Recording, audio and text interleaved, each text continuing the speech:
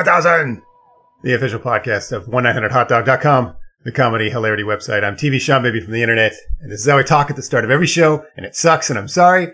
With me, as always, Robert Brockway! It's Robert Brockway. I'm going to talk like this, too, so you don't feel alone. Thank you. Fart sound. Brockway fact. I've committed a felony with Anthony Kiedis of the Red Hot Chili Peppers. No follow-up questions. All right, no follow-up questions. Well, joining us today, someone who would describe himself as a professional podcast guest, but a renowned author and cracked legend, Jason Pargin. I cannot match your energy for this show. I did not know this is what I was going to... I just can't do it. This is you always skip ahead 5 or 6 minutes in when I give up on it. just got to power through. Yeah, so this is why in college when I did radio for like one semester, I did sports for their morning show. I couldn't keep up the energy. I don't have that. I don't have morning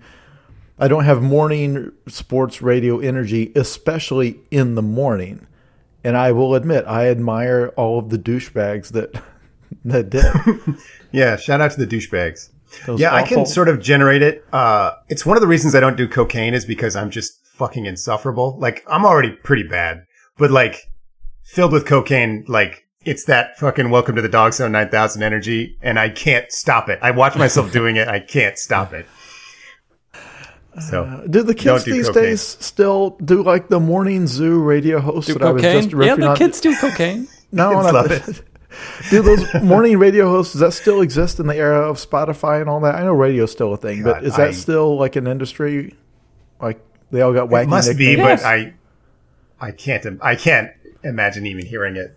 It's still on the radio. Like I mostly just listen to the radio in the car because my phone sucks and doesn't want to do Bluetooth, right? So I gave up and I'll just listen to like classic rock station. And the classic rock guys are still exactly classic rock guys. They have not changed. Fantastic. They have not acknowledged a single thing. Nothing has changed in the river of time for them. They're still just... You could put them back in 1975 and they'd be doing the same thing. Do they still talk over the first part of the song? Yes, they do. And the last. They'll come in over the last part. Yeah, they'll come in early. Yeah, because as soon as the lyrics end, it's like, well, yeah, that's the point. Nobody wants to hear the guitar solo that ends this song, the classic guitar solo that... Like, so it's like, all right, it's Boner and the Hound in the morning back with Rocktober. Fart sound. Yeah, and they had the soundboard with fart sounds. I'm going to have to we could take this from the top and do a bit where that's just how we do the entire podcast. We promise we can't do that. My voice can't do that. Jason's energy can't do that. Okay, at least one of us needs cocaine to do it, we've been told. So there'd have to be a break there where... Cocaine puts me straight to sleep. I can't match that energy. That doesn't sound like good cocaine. Maybe not. You might have been tricked. It's entirely possible that the kind of people I buy cocaine from were not on the level. What I'd like to talk about today is sort of the basic concept of lying under the framework of an article I did for the site called Charles Fitzgerald Moonball Cop. And, greatest title ever written. You'll never beat it. Yeah, I peaked already, and that's fine. So this was a dude, I found him in a 1940s comic book, and at that point, he'd already been like, this was 30-year-old news. It was just a guy who had a million jobs as a stuntman, and as a cop, and an air cop, and a racer, a car racer, and a boxer. And he wanted to get launched to the moon in a ball. And so I was like, I'm just going to write an article about this guy. And obviously the source of my material was just a comic book page that wasn't even an ad for anything. It was just sometimes in old Golden Age comics, there'll be a page of just some guy who like ran really fast or, punched out a pigeon or something like that. You never know what they will honor just in the middle of a comic book for no reason. And so the facts didn't seem solid. So I did a lot of research. You laugh, but like it seemed like within the realm of possibility for some of them. And in fact, some of them were so mundane that it's just like, he was a produce dealer and a cigar store clerk. And he killed a man in the boxing ring. You gotta throw in that filler to throw him off. Yeah. Well, see, and I guess... Go ahead, Jason. I find this guy absolutely fascinating for two separate reasons. One, because of the life he did live, like the things that can, I guess, be verified. And then for his embellishments in the way, like the specific phrasing of the way he told his stories, he is so full of crap. Yeah, it absolutely. is amazing. But it's almost like he didn't have to embellish. You know, he had a pretty good story. So that's why I love this guy. I love this personality type. I've known people like this. Yeah, I love the guy's. What the guy's name is? Charles Fitzgerald, right? Yeah. Yeah. And it was so easy to just be like a professional liar. I miss that. I of all the things the internet has taken away from us, I miss the profession of liar. You could that's. Okay. I was going to make the point that I think Jason's making, that you kind of still can do it. You can, but it's not as fantastic. It's not like fun anymore. Like when I feel was like a it was kid, fun before. I had in elementary school, I had a classmate who claimed he had a hole in his yard that led straight to hell. Like there was no way to dispute that. You had to just believe him or see it. Unless you showed up at his house, there was no way. Like, and I think you guys probably you went to school with like the class, like the liar, right? The kid that claimed his uncle worked at Nintendo and he got all the consoles earlier, but he couldn't show them to you because they're secret. Sure. Or he'd have to kill you. So does that kid exist now? Is it just not a thing because anybody can instantly Google the name of the guy who runs Nintendo? Like, is that You've kid got the answer in your pocket. Like, well, yeah. What's his name? We'll look up his Twitter account. I feel like they still exist, and I think the main reason I think that is just like I don't want to talk about this for long, but Donald Trump, like here's a guy who literally lied 80 to 90% of the things he said, and he's not only like successful, but like kind of worshipped by this weird percentage of the population that just believe everything he says, sort of. And I feel like unless there's like an engine, unless there's a massive media engine backing you with like a sinister reason and agenda to twist all of these lies into something that people, you have to pass people this should believe. threshold. You need an engine behind it. Like there's that kid, I think, is fucked now. Like unless you start the engine early. Unless he's got a grade school lie engine building. I think the point Sean's going to make is that people wanted to believe those lies, right? So as the kid, you almost have to be in a case where they want to believe what you're saying. Yeah. Like that helps a lot. I also feel like a lot of people instinctively just sort of play devil's advocate to everything. So if somebody says some outlandish lie, like I have a hole to hell in my backyard, obviously most people are like, well, that's fucking stupid. You're an idiot. But then some people are like, well, you can't. There's a possibility there's a hole to hell. Or maybe he thinks it's a hole to hell and it's actually just like a hole to some lava. It could be a burning sinkhole. They do have those in Centralia. Right. This is just a confused child, ill-informed about the nature of hell.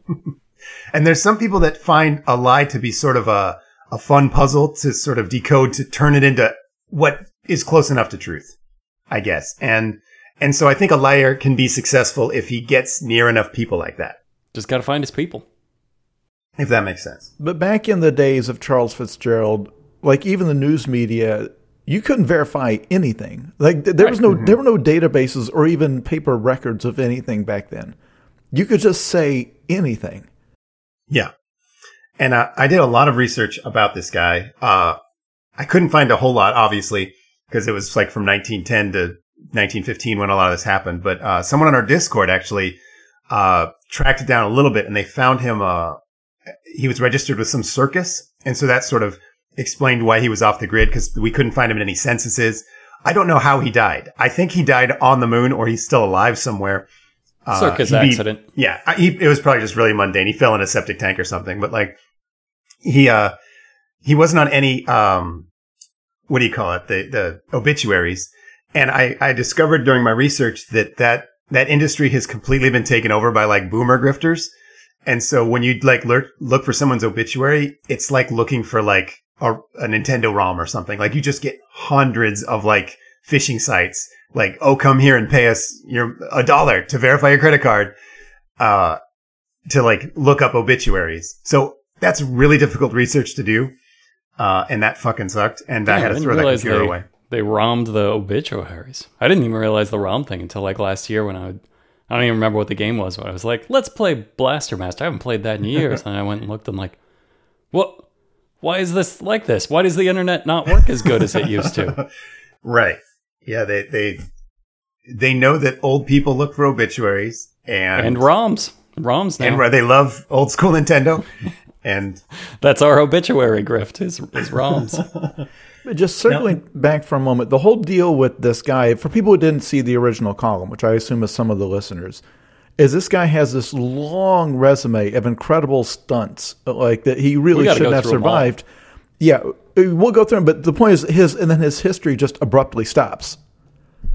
yeah, And so Because the he article, won. the whole thing is that he just apparently vanished from the universe. And so the joke was like, well, what did this guy actually do that finally, not only did he not come back from it, but nobody knows about it? right. Because he told everybody about everything. And he'd clearly been trying to die for like 20 years straight. He was wildly unsuccessful at it. It says he started at age 19. He was a Texas Ranger. We did not find any record of that, which is very suspicious because there is records of Texas Rangers. Really? I assumed that was the kind of thing back in the day where you could just be like, hey, I'm a Texas Ranger. And people would be like, yep, you are now. You said it. Yeah, fair enough. Here's the badge and the gun. That's the application, is saying it out loud. The guy in our Discord did actually find records of that, and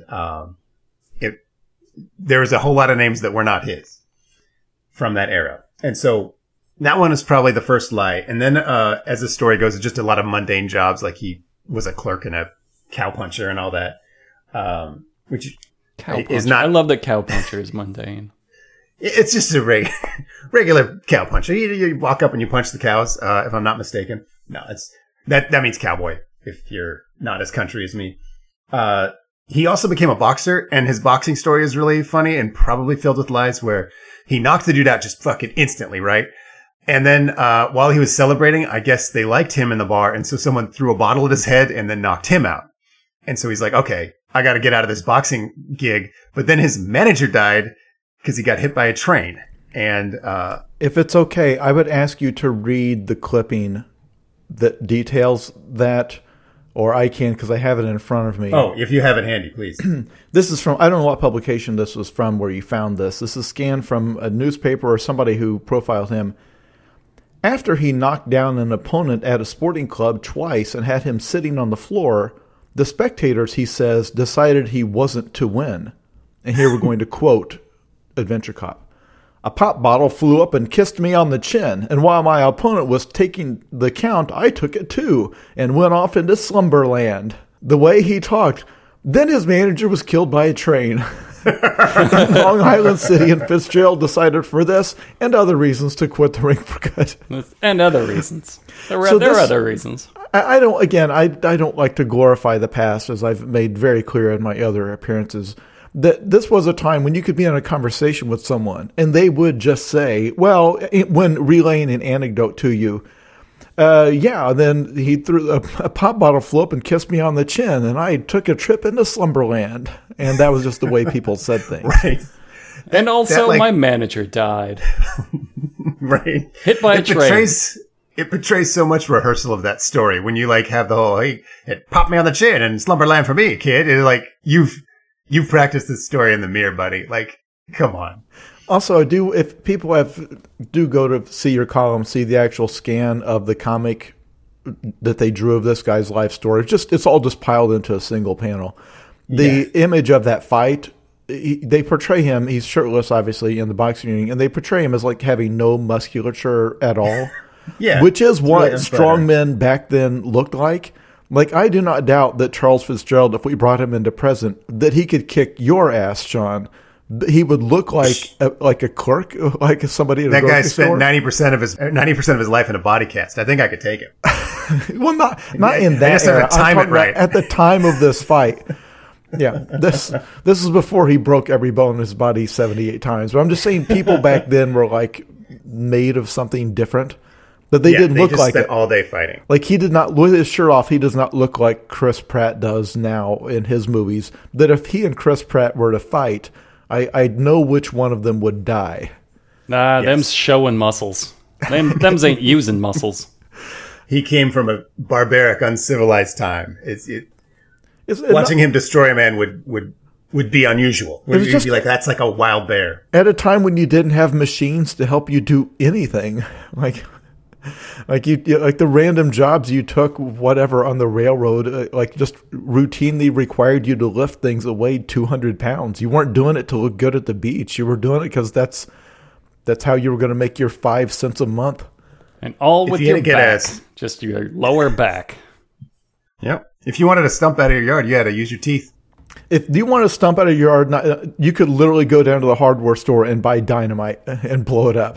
That's true. That was an era when you're not glorifying the past here. 3-4 children would die. It didn't matter. But yeah, my dad used to tell me stories that at the farm they had to get stumps out. You just go get dynamite. It just in a little basket by the counter. That's awesome. Right next to the 9 little days. cocaine. We would just slowly chainsaw chunks off of it for like an entire year. See, we've devolved. Yeah, we could have used some dynamite, is my point. So let's keep going with this guy's crate. We covered his boxing, and how his manager got killed by the train, and then there's some other reasons. He didn't tell about the other reasons. He's like, that one assault from the crowd and my manager exploding, some other stuff. But that's why I don't box anymore. So he said he was the first to stand on top of a plane while it did a loop. And this sounds crazy, right? He's unassisted, standing on a biplane while it does a full loop. And he invented this, apparently. He said that he did the studies. And what were those studies? Well, what he did is he took a can from his landlady. What kind of can was this, Jason? The kind, he says, you used to rush the growler with. Yeah, so you rush the growler with it. Now, you looked that up. As sexual as that sounds, it merely means what growler means now. It means that you used to be able to bring your can into the bar because you were so poor that they would just put some beer in the can and you would just leave with it. And that was right. And it was like an old tin can from can of beer. But the detail that he includes, he had to borrow a can from his landlady. Yeah. Didn't own a can. Didn't have even the can used as the symbol of like destitution. Like, didn't have a can. Oh, I love it. So he put a bean on this can and a string on the can. And he had to borrow the bean and the string. And then he swung it around and the bean stayed on the can. And he's like, all right. So he's much now different proven from that bean. Centripetal force or centrifugal. I'm one of them is imaginary. Do you know, I think centrifugal is the one that doesn't technically exist. It's an illusion we created. I don't think it's a podcast for that. It doesn't matter. Yes, because you're not actually going in a circle. Your body wants to keep going in a straight line, but because the surface under your feet is curving up, there's no such thing as a force that presses outward. It's your body just wanting to go in a straight line, which is how a slingshot works. So it's an imaginary force, but utterly irrelevant to this discussion. Can you prove this with some kind of string and bean scenario? Well, I like that he didn't know this force existed and did not trust any textbook telling him existed until he saw it with his own eyes. And I'm trying to imagine that's just solid bean science right there. What else could that bean have done that would have changed his mind? Because there was nothing between the bean experiment and him renting a plane and a pilot, correct? He went directly. Exactly. And according to him, again, a known liar, he said that he hired a pilot who just didn't know what the fuck he was going to do because he didn't want this man to be responsible for his death because he was sure he was going to die. So he Craigslisted a guy that wouldn't ask any questions. Just meet me on the field in a biplane. I'm going to stand on the wing and just do a loop. Don't look at me. Don't ask any questions. This is like the 8th guy he's killed that way. He doesn't have any questions left. I've seen this before. Yeah, here's another one of these bean guys. Now, the scan of this event from the comic, it is a drawing of him standing on top of the plane and then a note under it. And do you remember what the note to the right of the plane? Yes, it says from a photo with a period. Which is... Okay, is it though? Because I haven't seen that photo. Because this is a photo that would have to be taken from another plane flying alongside it, correct? Yes. So... I feel like there's 2 lies going on here. Imagine being this good at lying, where you could just tell them, like a magazine wanting to publish a story about you. You could be like, okay, I got a photo. I don't have the photo. I'm going to describe it to you. I have a picture. that was drawn from the photo. And that is proof, because That's this proof. is all Oh. from a photo. It's just amazing. So, he does this trick, right? Theoretically, he does a loop on a plane, and already that's amazing, right? Like, I Googled this. I don't think I found anything that qualified as proof that this exists other than in this one story. But he also adds to the story that the plane stalls out. Like, halfway through the loop, something fucks up. And like the kid pilot isn't smart enough to like lean on the plane the right way. And so he has to do it like while he's upside down, clinging on with just like beam science. He's like pushing the plane with one foot to like restart it so it can finish the loop. Like that's in a newspaper. That's pure old-timey stump strength right there. We could spend the rest of the podcast just discussing this stunt this guy claimed he did. Yes. There are so many layers to this. Okay, for one, is any part of this true, including the bean thing? Like what? Like Right. Obviously, some of it at some point it becomes a lie. But I could not tell you with a gun to my head how much of this did he intend to do it. Did he do something kind of like it? Did he do something on a plane but not this? Well, I actually contacted a place that does aerial stunts. Like you could, as a tourist, you can like strap yourself to a plane and do this exact stunt. And I asked him, "Can I do this? Could you let me do this without a rope? Would it work?" And the guy got back to me. He says, "Yeah, we asked around, and people say it's probably possible."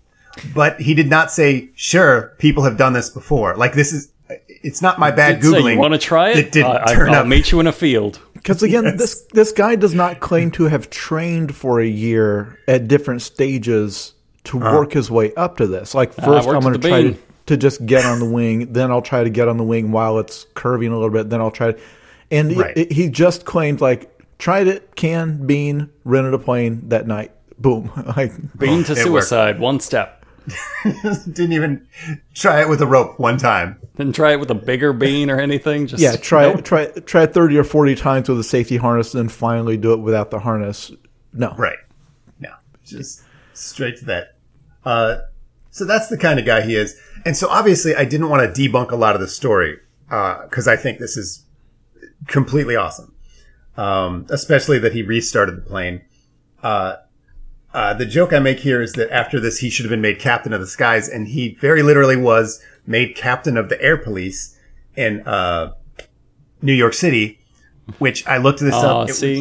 Ain't that always the way? Yeah, I mean, you sell out, you become the villain. You get this job by doing a loop on a plane, and then you spend the rest of your life stopping other rad dudes from doing loops on planes.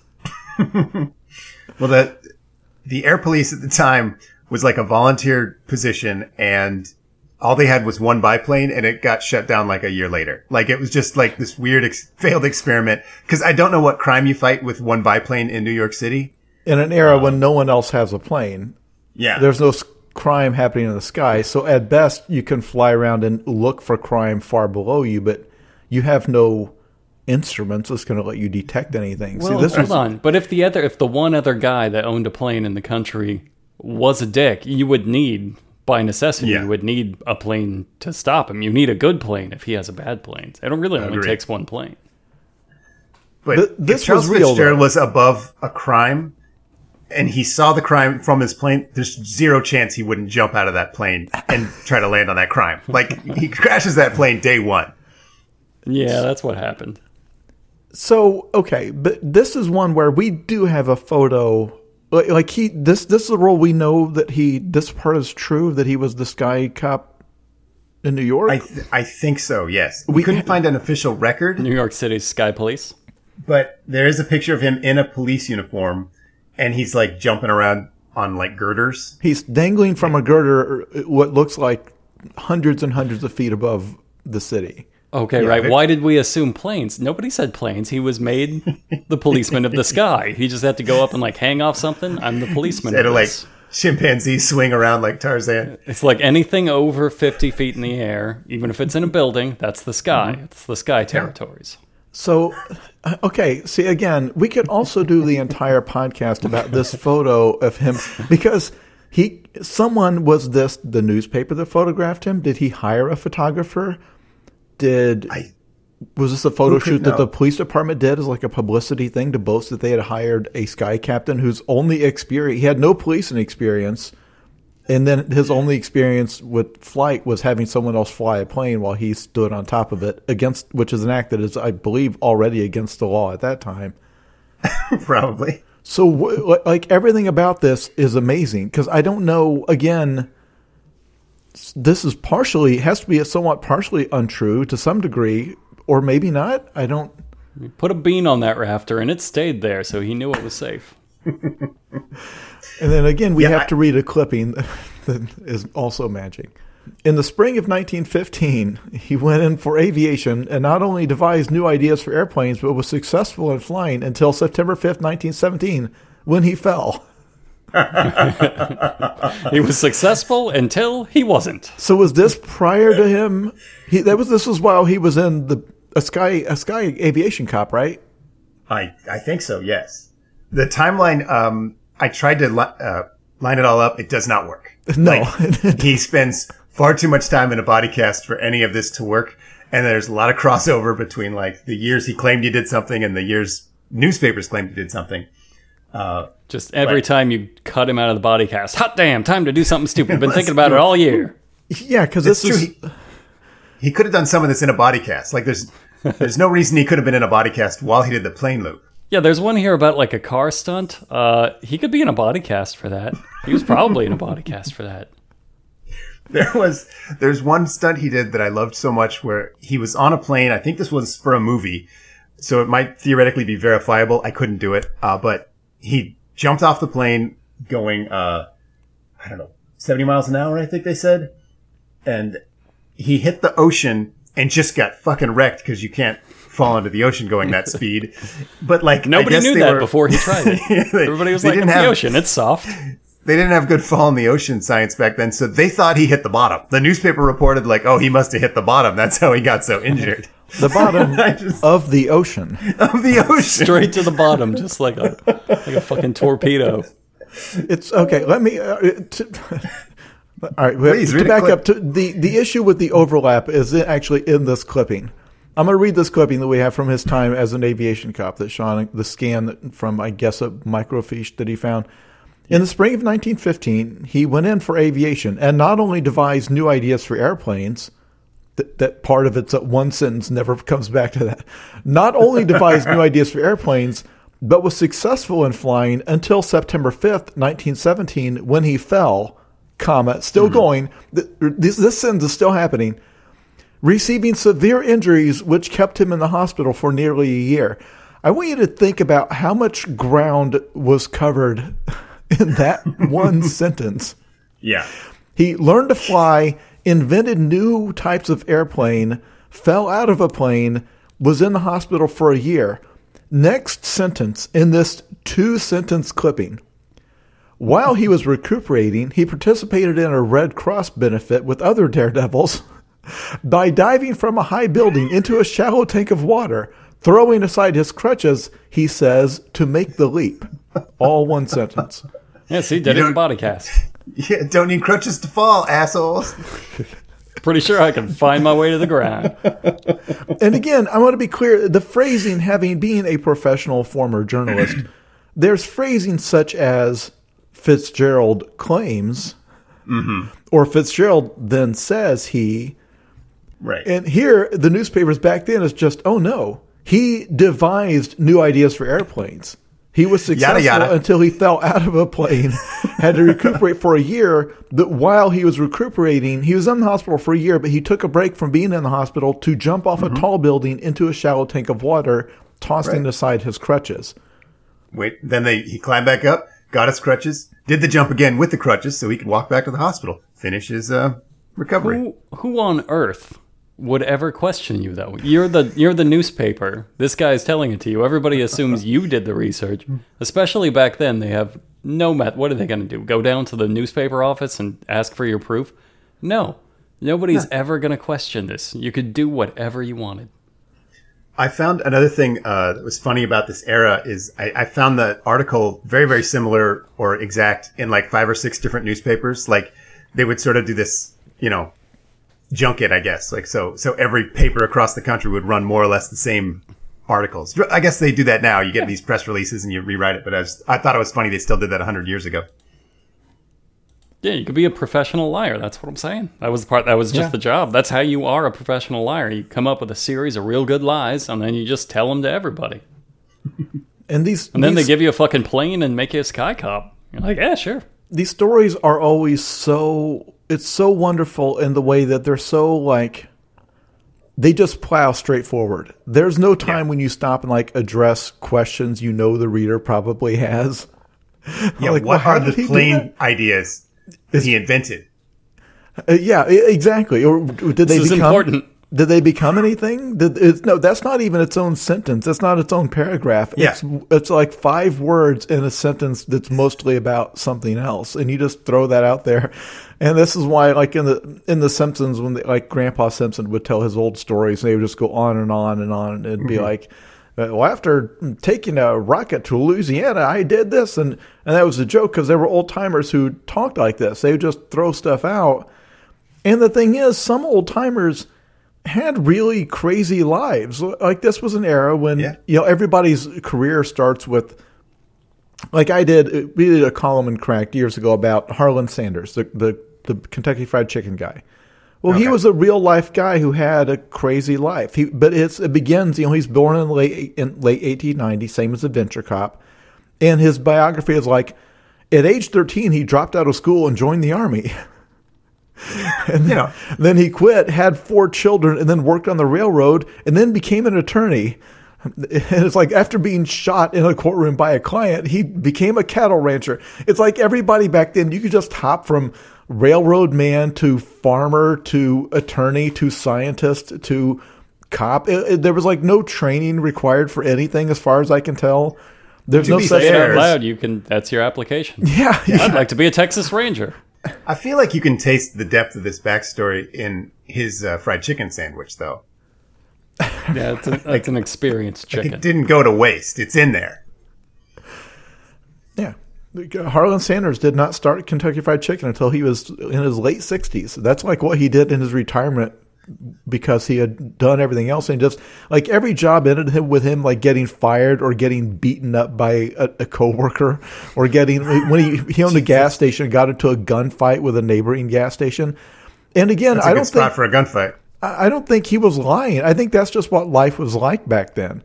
So some of Adventure Cop, some of what he's saying did happen. I don't doubt it, because for example, I don't doubt back then, if you gave like a pilot, say like a pilot was like a crop duster or whatever they were back then, if you offered him a bottle of liquor to take you up in the sky and do something, I do not doubt for 1 second they wouldn't even ask questions. Yeah, they would just not my problem if you fall off. I'll just land. Yeah, who cares? Because that's the thing about Adventure Cop, is like the whole thing is he doesn't care if he dies, because back then people really didn't seem to be scared of dying, because everybody just died all the time just around you. Like you were lucky to have lived this long in the first place. It's like, die of dysentery, or I could die of bean stunts. I know which one I choose. Exactly, yeah. Easy choice. There was another stunt they talk about where he jumped a motorcycle onto a boat and completely biffed it, like Evel Knievel style. And another one where he drove a car off a bridge. And I found 2 articles describing this. I still don't know what the fuck happened. He threw the dummies out of the car on the way down, and then he bailed out of the car. So many questions, and you've skipped over everything. Yes. You jumped out. You jumped in the car, and you were airborne for so long. You threw three dummies out. 3 dummies out. To quote the clipping from the comic book, quote, Fitz. They call him Fitz. Did everybody? I guess it doesn't matter. Just nickname. Fitz was one of the first movie stuntmen. If that's true, that should be documented somewhere. Yeah, we should be able to check that one, right? He should be in the Hollywood Stunt Performer Hall of Fame, right? Like, is he recognized? You would think. In any way as an actual Hollywood stunt performer? I don't think so. Fitz, I found no evidence of this. First quote: Fitz was one of the first movie stuntmen. Once he drove an auto off a 90-foot bridge and threw 3 dummies out before jumping. No stunt was too dangerous for him. Like, okay, no further explanation needed. Yeah. Readers back then read that and like, yes, I am satisfied that I know everything I need to know about All that the pertinent situation. information has been answered. I feel like anyone who's ever taken anything out of a car knows this to be impossible. Like, no matter how high that bridge is. Right, that's like Especially 30 90 seconds feet. airtime. Yeah. And What a fantastic liar. He's the best liar. It seems like there should be a famous movie where, like, a car drives off a bridge and then hilariously 3 dummies fly out of it. Like, I feel like we would have seen that clip, right? That's why I'm saying what a fantastic liar is, because he picked something that by its very nature is provable. Like, you have to prove this. You should be able to go on IMDb and search his name and find that movie. Like, that's, there's union stuff from People working in movies. love old-timey, like, stunts where they actually did that stuff. Every single one has gone viral on YouTube. Like, yeah, I've seen Buster Keaton fall through that stupid window a million times. I'm saying we should be sitting here talking about the time a car drove off a bridge and 3 dummies flew out. And then the guy jumped out. A real-life human guy. And just fell to his death, I guess? Just fell to, like, another year in a body cast. Yeah, I guess you die falling 90 feet in a car. It's He didn't absurd. land it. He jumped out himself. Oh, it's so good. By the way, this clipping where you learned about him jumping the motorcycle onto a departing boat off a dock onto a departing ferry or something. It's the clipping is about something else. It's about how he started working as a construction worker. It's That's the lead. Filmdom's most daring stunt flyer quits game, works with pick, shovel. Long Beach, California, June 11th by Cosmopolitan News Service. It isn't as thrilling by any means, but by gosh, it's a whole lot safer, grinned Captain Charles N. Fitzgerald today as he dug a pick into the ground at a construction job. Charles Fitzgerald, up to a few months ago, was known as the world's most daring death defier, aerialist, and stunt, quote, man for film companies. One of Fitzgerald's stunts was to jump a motorcycle 45 feet from a ferry slip to a departing boat. It cost him 6 months in the hospital. That's it. That's the end of the... Yeah. No questions will be answered or asked from this point. That is thrown in an aside about the fact that he has retired from doing stunts. But 2 weeks after he got out of the hospital, he dove from the airplane into the ocean and was helpless for weeks. That's how the newspaper puts it. Helpless for weeks. They didn't have any word for intensive care. To just add some like legitimacy to his claims, he would just be like, man, that fucked me up. Oh boy. Yeah, don't try that. Yeah, he 6 months in a body He never cast. claimed to be invincible. He always did. He always, part of his exaggeration was how much very it hurt good him. at it. Yeah. Yeah, because I again, really like, too, that he delivered this line while, like, digging a hole with a pick. He's like, it's a whole lot safer, grinned Captain Charles, while he drove a pick into the land. It's like, there's no way they interviewed him while he was, like, literally digging a hole, right? no. Like, even the newspaper men are like, let's embellish this a little bit. Let's make this scene a little more cinematic. It's all funny to me. Just a whole world of lies, the way that they all lived in. Because the audience, like, they demanded whimsy. Like, they weren't going to question it. There was no effort to even, expound on the details because that would only... It's like, no, it's like, the legend of Billy the Kid and all the crazy things he did. Or George Washington chopping down the cherry tree. Like, it's all just legend. We don't care. Right. Was there even such a thing as a skeptic? Was that like... Can you imagine an old-timey skeptic? I can't even picture it. I can't picture like a guy in a fedora and an old-timey suit being like, I don't buy it, see? I can't do it. Here's all the reasons that you can't throw 3 dummies out of a car. They'd fucking hate that guy. They'd just kill you. They would murder you out. Or even having another professional stunt person say, you understand that the point of being a professional stunt person is not that you destroy yourself. You just go out there and destroy your body. The point is you actually train yourself and you arrange the stunt so you do not get hurt unless it goes wrong. Right. Like, then you could do more than 2 in your life. if you just jump off a bridge into 100 feet of water and break every bone in your body, that's literally not a stunt. You just did that. You just did that. Literally, anyone on Earth can do that and break every bone in their body. The point of a stunt man is that they do it and they bob to the surface and they're okay, or with maybe some minor bruises or whatever. Like, but he was just like hardly ever okay. That's my favorite part of this. He's just like he's not good at it. Like, I was no good at it, but I kept trying. Yeah, like David Blaine when he switched from doing up close street magic to doing like his stunts where he put himself in like a block of ice or whatever. If every time he just had to like go to the hospital for a year because he destroyed several parts of his body, it's like, well, why did you do that? What were you trying to prove other than that you just wanted attention? And that was a successful trick because you did it and you lived. Yeah, I guess, not dying, because even in his Hollywood stunts, like, no movie company is going to boast that, oh, yeah, this our stuntman, you just chucked himself into the river and had to go to the hospital for 6 months afterward. It's like, no, not even back then did movie companies work that way, I don't think, because you kind of need those people to come back and do more stunts for other scenes. Yeah, I think human life had some value back then. Enough that it had financial value. Like, if you're shooting a picture, you can't have your like sacrificing, like, and who paid his hospital bills? I know that, granted, a 6-month stay in the hospital was only like $13 back then, but still, somebody had to pay it. Yeah, I also feel like if you took a guy who, say, was like a convicted murderer and just threw him off a bridge for a movie, I think even back then people would have like an ethical issue with that. Like, you can't just murder people for a movie. I don't know. It's not a bad. Now that I say it out loud, it's not a bad idea. Yeah. I think that probably was. I feel like instead of lethal injection, someone on death row could ask for death by spectacular stunt. I think you'd get a lot of takers. I would absolutely do that.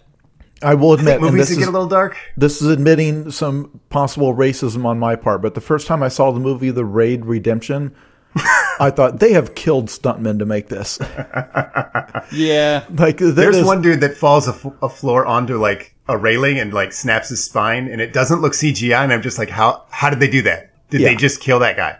Well, I mean, Jackie Chan does outtakes where people basically die like 8 times. So I don't think it's that racist when they actually film it and show you, like, this person just broke their neck doing this motorcycle stunt. Yeah, because the movie's from Indonesia, and I literally had the thought, like, is it possible that they're allowed to just chuck people off a railing? But obviously, no. They worked very hard to make it appear that guy cracked himself in half, but...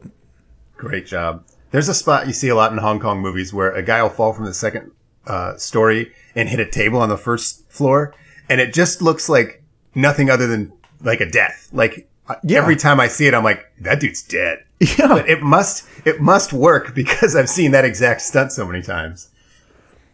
Anyway, there's another thing I loved about the next story in Charles Fitzgerald's life story. He says he did character acting also in Western studios, and I'm quoting the newspaper here. Found his emotions were becoming stagnant and took to parachute jumping in Oregon. Now, he formed a team called Gedaya, and Fitzgerald. And this was just him and 2 brothers named Gedaya, and they just were parachute jumpers. I don't know what that means. I don't even think they had stunt shoots back then, so you would just sort of jump out of a plane and land wherever the wind took you. So they barely had planes back then. Right. We've established there was one. But so, you could just climb up a building. I mean, I can't believe somebody had invented parachutes by this point. I thought that was much later. I thought that was like a World War II era thing. They're probably the first guy that just straight fell out of a plane, which might have been Charles Fitzgerald, was like, we should work on that. Let's try it again. It's like priority number 2 after inventing plane. I'll hold a bean in each hand. In 6 months in the hospital. Guys, the beans didn't work. Putting a bean in a kerchief and throwing it off a roof. I was like, that'll work. The kind of kerchief you use to pinch the wiggler. Here's what happened with that parachute company. The elder Gedaya... Hold on. Can we rewind to how his emotions had become stagnated? They were becoming stagnant. I guess that means bored. He's just like... Emotions became stagnant within me because I wasn't dying constantly. Yeah. My being a cowboy, stagnated. Anyway, not he for has him. a 3-person. This is a great story. We need to let Sean. Yes. We had a 3-person parachuting team. I'm quoting the newspaper. The elder Godiah presently passed on by biting through the teeth strap by which he was suspended in a parachute descent. Which means these guys were the stunts they were doing was like hanging by their mouths and shit. And it did not work. By biting. Wait, He bit through the teeth strap by which he was suspended. That's what the newspaper says. That's the beginning and the end of everything we know about the stunt in which this man died. You understand, Sean, Robert? You have many questions about this. You're never going to get answers to None them. of them will ever be answered. These guys Just are the masters of no follow-up questions. Yeah, I have lessons to learn from the gurus here. If you're hanging, the stunt is that I'm going to hang from a strap from this parachute. The one thing you would want to test is, am I going to bite through that strap? Will it hold up to human teeth? Could I just bite straight through it? And they did not test that. And just got up there and was like, "What? Oh, this is just jerky. Ah, fuck." And I also again, feel like a parachute jumping team doesn't have a huge budget to replace your teeth strap every time. just gnawed through it. and again, as I stated at the top, Charles Fitzgerald is amazing for 2 separate reasons. One, if this really happened, it's incredible. If this is a lie that Charles Fitzgerald told, it's even better. Yes. Why would you say this? Like, did Gaudia and Gaudia, the other two, did they ever even exist? Because I know the story is going to continue, which is, I want the listeners to keep that in mind as we explain how the rest of this played out. If it really happened. B, if it's something he just told a reporter to explain something worse, but lied to cover that. Well, I'll let you be the call. Here it comes. That left the team as Godiah and Fitzgerald after the first guy died. In a short while, the second Godiah met his fate by landing on live electric wires, and that left only Fitzgerald. End of story. End of story. Were there charges Right, filed? Trouble elsewhere. Was there a They just couldn't lawsuit? steer. Did this happen on camera? Did this happen from an audience? Was this part of a paid show? Was it part of a movie stunt? Yeah. Do Did we know the children movie? watch this guy fall into electric wires and die? Did they get him down? Yeah, if it happened, Did they just leave him there? for a film shoot? What was the movie? Did the studio get in trouble? Nope. End of sentence. Sorry. No one else. Knocked out half the Western Seaboard. These, I think, were probably the dummies, in quotes, that he threw out of that car, and this is the story he used to cover for that. Just it escalated over time until it became a 3-man parachuting team. What if he was just a traveling serial killer, and he kills these 2 brothers, and he's like, oh, yeah, they were my parachute jump partners, and, oh, yeah, that guy, I electrocuted him for several days. I mean, he fell into the power lines. This guy chewed through his tooth strap. He what? And his what? Is that not his basement restraint strap, his parachute tooth strap. None of these are things. So now we've come to the point in Charles Fitzgerald's life where he wants to get sent to the moon. And point in every man's life. Every man's life. Now, the way this happened, I did a lot of research on this. I found a book in 2001 about Sputnik, about the space race. And some dude named Professor Goddard sort of speculated like what it would take to send something to the moon way back in this era, like 1910s. And he was like, we don't have the math for it. Like, the moon is spinning, the earth is spinning, we're all rotating. You'd have to shoot the bullet so hard that whatever is inside the bullet would melt, and your bullet would probably melt. I'll take that challenge. Yes. So this is just a dude wildly speculating on how difficult it would be to send something to the moon. And he was right. It's hard. But at the technology they had at the time, it would have been like shooting a cannon at the moon. And because, of course, we did have jets and thrusters and things like that. And so people heard this and were like, I want to go to the moon because, as Jason has mentioned, like, life back then sucked so hard that a spectacular death was the best you could hope for. So just hearing the idea that a moon trip was possible, so many people all around the world were just like, yes, sign me up. I will be in it. And Charles Fitzgerald like made it his fucking life's mission. I found several articles where he's just like proudly saying how he'll go to the moon. And there became sort of an arms race of who had the fewest demands. Like, one guy was like an Air Force guy, and he's like, I'll go to the moon if you can prove to me that you can do it first in a rocket, and there's a 2-way radio, And Charles Fitzgerald's like, that guy fucking sucks. I'll do it. Just stick me in the ball. I'll fucking detonate against the moon. Show me that a bean can make it. Yes.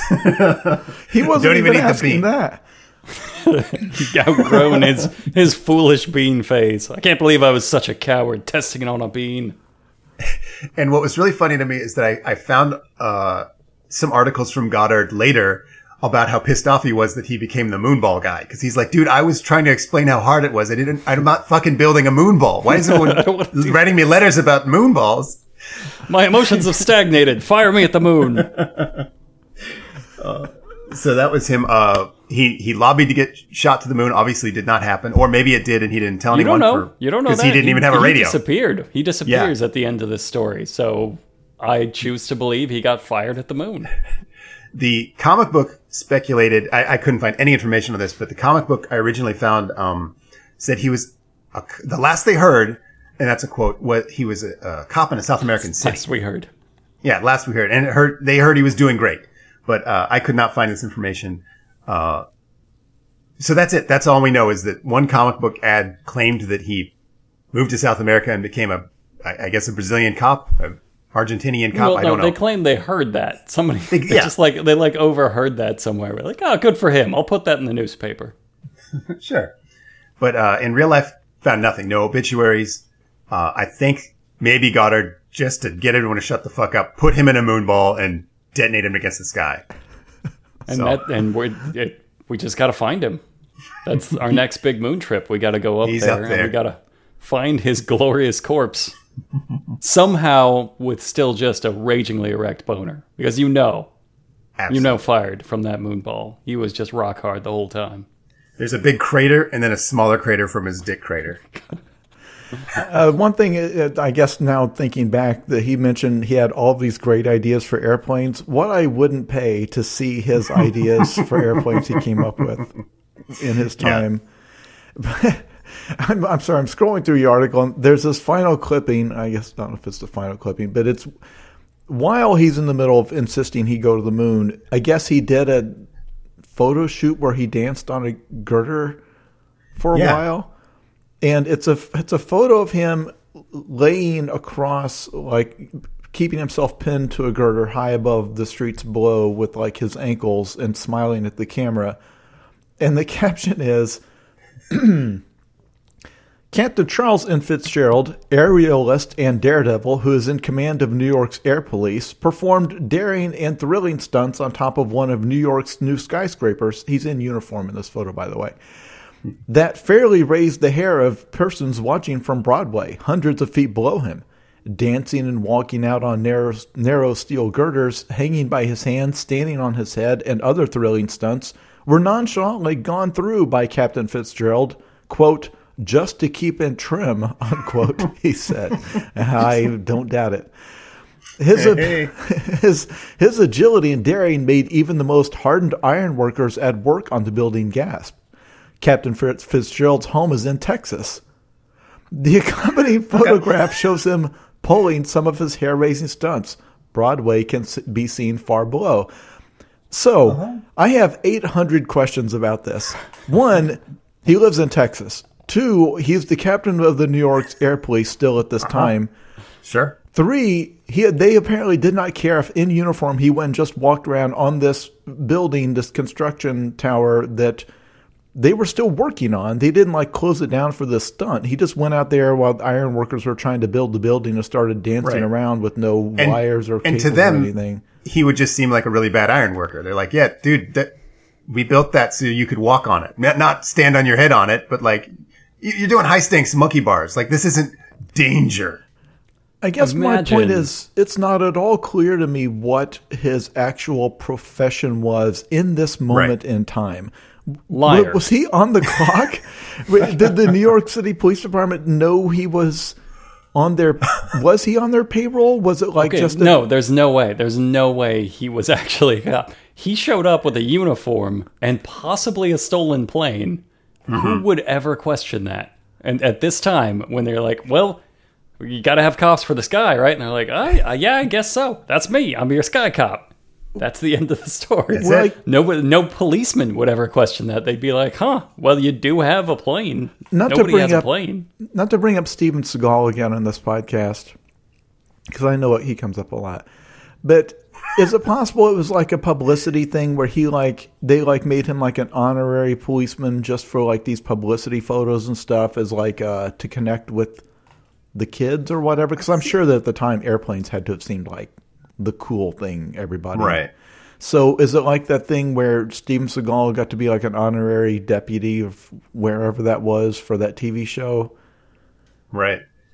It's possible. I feel like this might be your brain trying to like find a way to make this outrageous lie reasonable. When you think he just had that outfit. You think he just had that costume. I think he possibly killed a policeman and took it. Because he called himself a cop in tons and tons of newspaper articles. You would think real New York City police, like even if there were no rules back then, you would think that other actual New York City cops would find that annoying. Now all the civilians will expect me to do this shit. I'm not going to do a headstand on top of a building for you. Yeah, if he was on the clock and he But saw you'll a look crime like a coward. while he's doing a headstand, like does he have to go fight that crime? I mean, I'd argue that he is. he'd have to, yeah. It's absurd. Well, we do have to pause for a second now and remind our listeners to Google Steven Seagal eating a carrot. We have mentioned him. It is the law. And we'll just wait here while you enjoy that. There you go. I guess I missed the first time this final panel on the bottom right. When last heard of, the fabulous cop was chief of police at a South American city doing an excellent job. Yep. Look at the drawing. Look how mad his boss looks at him. Which I thought that was him. Oh, I thought that was him. I thought that he was talking to a reporter. I thought the guy with the. I thought he was like taking notes on how to speak Spanish, I guess. He's like, what do you want? Boss, I don't speak English. He's like, no, you got to get out. We need more planes on the force. And here's my ideas for planes. A giant fin on the outside so we can take them into the water. A chainsaw on the front. Just a big ball that you fire at the moon. I invented it first. 3 ropes on the bottom with teeth straps. Strong teeth straps. I watched a good friend die on a weak tooth strap. I guess the thing is with him falling off the map the way he did, it's not that he stopped doing stunts, it's that he stopped lying. And that's what I can't, like, he has to have died, because I can't see why he wouldn't have continued making things up until he was old and gray, because why not? Like why not claim that you're going to go to the moon? Why not claim that you're training to go to the moon? Why not claim that you built a rocket and accidentally launched yourself from Florida to New Hampshire and I stumbled out into a field and spent 6 months in the hospital?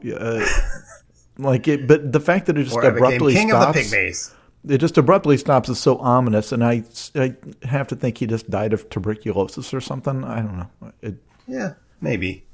I like to think he was shattered against the sky by a moonball launcher.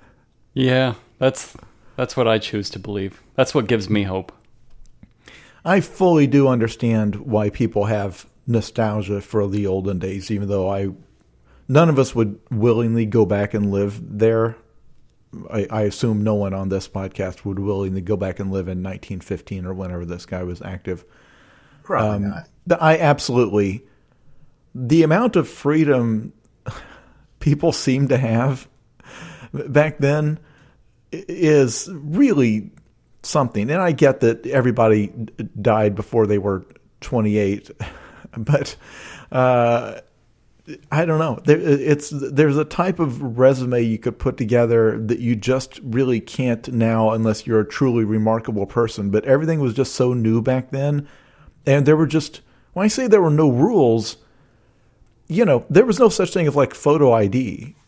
There was, you just showed up and you told somebody, like all this. I'm an air cop. Yeah, like people joining the army at age 13, you just showed up and said you were 18. Like that was it. There was no central database they could work against. This is why, going back, if you are like a true crime enthusiast, if you go back far enough to like the Jack the Ripper era, you realize that was an era when they didn't like keep track of what crimes had happened. Like, we don't know to Never this already day. happened. What's the point? We don't know to this day if Jack the Ripper was actually a guy or if it was just a bunch of murderers because there were so many people killing sex workers back then that and like the media kind of hyped it up like, oh, there's one monster doing it. When in reality, it could have been like 13 different guys just murder because you could just murder sex workers back then, and the world was a nightmare. Truly a better time, more freedom. Well, that's the thing. I see why they romanticize it because again, the actual reality was hell. Like the reality is these people were living in squalor and all that. The reality is you're the sex worker. Yeah, you're getting murdered, or else you're a starving child in London in streets were just filled with literal. Your sister is crushed by just some moonball out of nowhere. Nobody aimed it right. See, I feel like if I went back to 1915, I could be 1915's Frank Dukes. Like, I could tell everyone about the secret Oriental karate tournament that I won using secret techniques I couldn't show anybody. I could easily do that. They would believe that, yeah. Because even the basics of the lie, they didn't seem to interrogate. Like forget about the fact, like, hey, I can't find any evidence where this stunt occurred, or can you give me the name of this pilot so I can talk to him? Because back then nobody had phones. Like, I get that. But even when he was relaying his story to a reporter, and the story conflicts itself in mid-sentence, even the act of asking the follow-up question was apparently considered bad etiquette back then. So when you would go around and say, oh, yeah, I was in this kumite, and in order to win the tournament, I had to fight 163 people or whatever, which I think... Well, it's closer to like 85 quadrillion. Yeah, it's more humans than have ever existed or ever will exist somehow, because you yourself didn't even bother to construct your lie all that carefully. Right. Yeah, there was apparently a time where, unless it was like a really, like I guess any local newspaper, they weren't going to spend the 6 weeks it would take to drive around the country or to take a ship to wherever you claim this tournament happened and go interview people there. That just wasn't going to happen. So it's like, hey, why would he just lie? Why would somebody just say something like that if it wasn't true? It just feels like such an innocent, wild time that I don't know. It's you say that, but Bloodsport was like 1989. Like right. Yeah, we believed it. The guy got a movie. They put that on film. We elected Donald Trump president of the United States. Like, you could still lie fantastically in Big League. Yeah, but it's harder now. And it was so easy then. It was such a beautiful and easy time. And I know there's like Dave Chappelle has a bit in his stand-up where, like, back then, if you wanted to abandon your life, like if you left your wife and kids, you just had to go like one town over, right? And you were just gone from the universe because that was it. There was no way to just say a different name, and that's it. I'm a different guy now. You literally could just show up and just be somebody else. That was What am I going to do? Check? What's you going to go through your phone? Man, you could get away with everything. Just really mundane schemes. That's the dream. I think I talked myself into it. Yep. Let's go back in time. Let's go back and be Frank Dukes in 1915 and just cheat on our wives like crazy. I'm going to be fucking Charles Fitzgerald. I'm taking all of this. But even in this story, you can see where it comes back to bite this other guy, the moonball guy, who was just trying to put this out there as a hypothetical, but it's like, no, you're in a realm of whimsical liars. You now have to claim to have a moonball. Back then, it's like somebody's going to just build one of these in a field behind their house and launch themselves to the moon. Like there were tons of science fiction stories where that's what people were doing. They were just making their own rocket in a barn and going to the moon because nobody knew, and they probably had people telling them like, "Oh yeah, I built one. I got halfway there, came back. Yeah, it got cold, and then so I just turned it around and came back home. I got about halfway to the moon." Mm-hmm. It's like, all right, just lean down it the right way. That seems like a thing you could. That seems like a thing somebody could do. Why not? Moon's right there. I can see it in the sky. But every time you say that, you got the Godard curse, where just hundreds of men come to you to die. Right. They'd be lined up at your farm. We want the moon ball.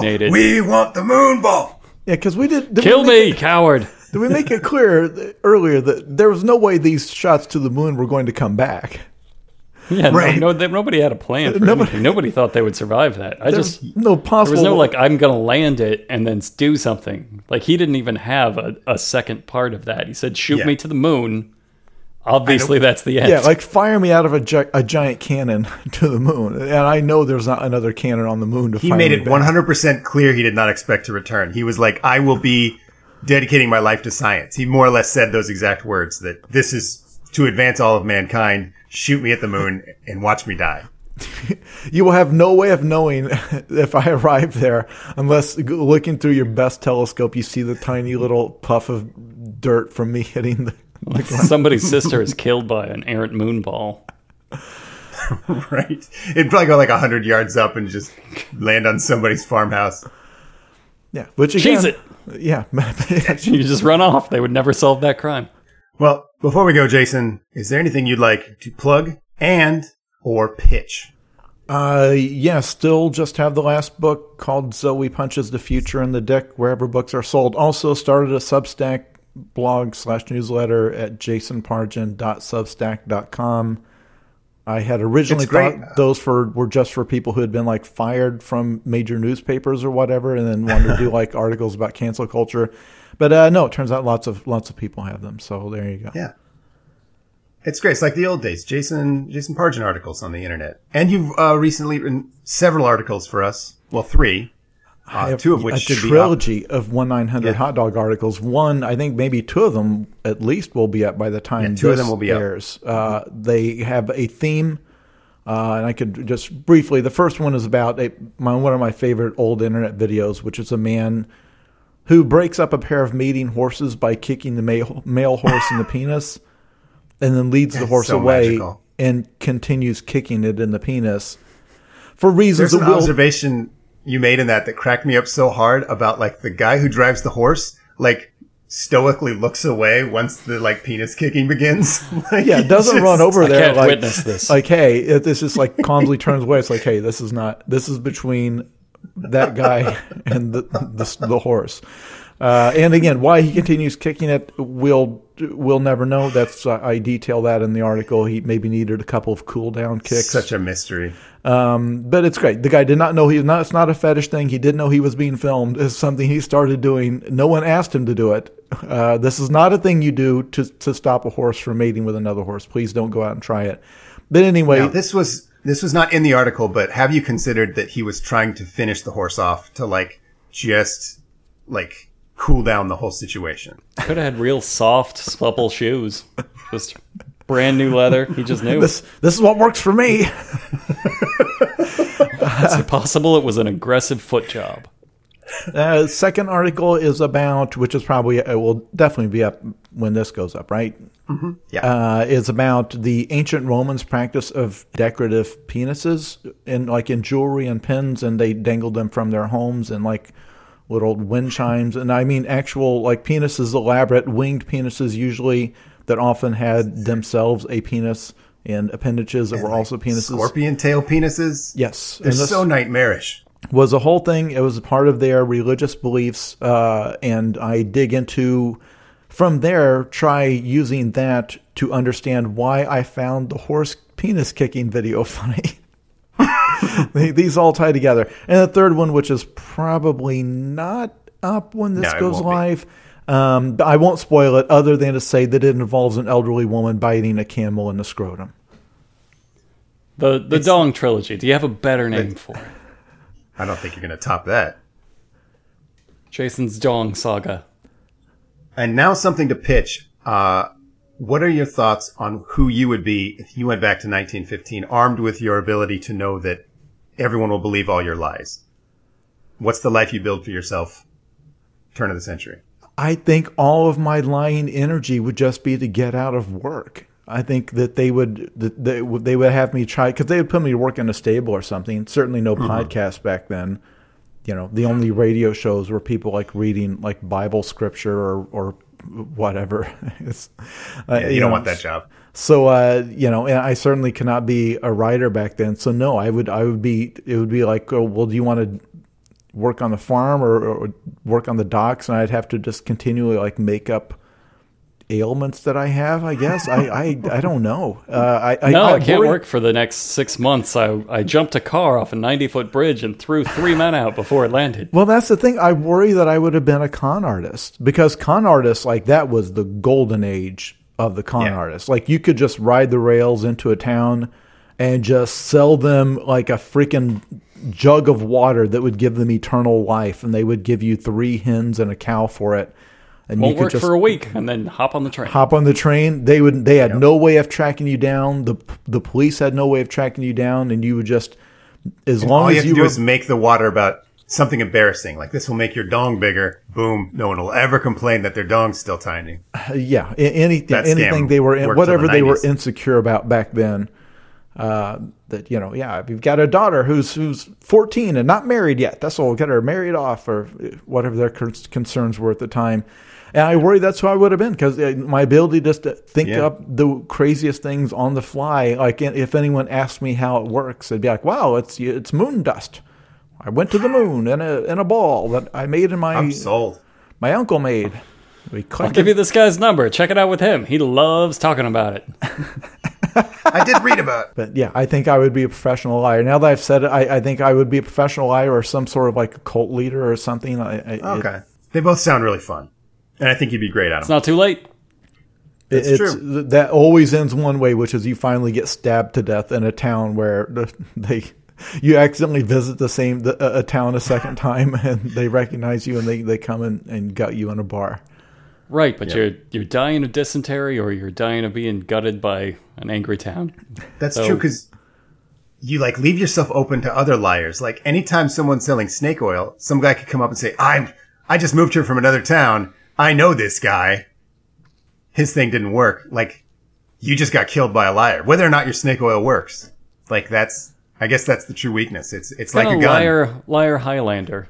Yeah. Liar Highlander. Yeah. So that's our pitch. That's Liar Highlander. Lilander. Yeah, you're right. That's better. Einstein 100 Frankfurt. Einstein 100 Frankfurt. Unser Podcast genau. Und mit maximalem Schau. Dogg Frankfurt Podcast. Korrekt. Ja. Der Kraft ist nicht ohne. Schick die in die Hundezone. Für eine Stunde. Komm schon. Du kennst die Nummer. Einstein 100 Frankfurt. Einstein 100 Frankfurt. Einstein 100 Frankfurt. Ja, 9000. 1-900 Hot Dog wages war with the help of an elite fighting squad.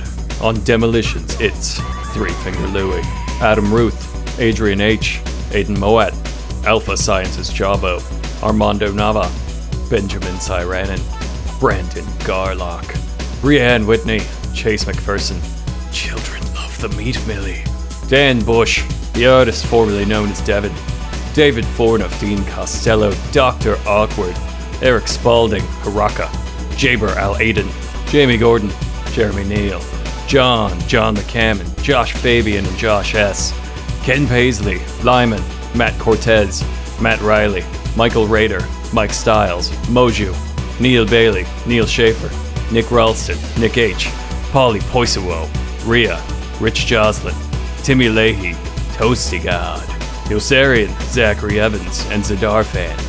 On communications, intelligence, tactical, the vehicle pool, and karate research, it's Patrick Herbst, who has just requested a transfer to demolitions.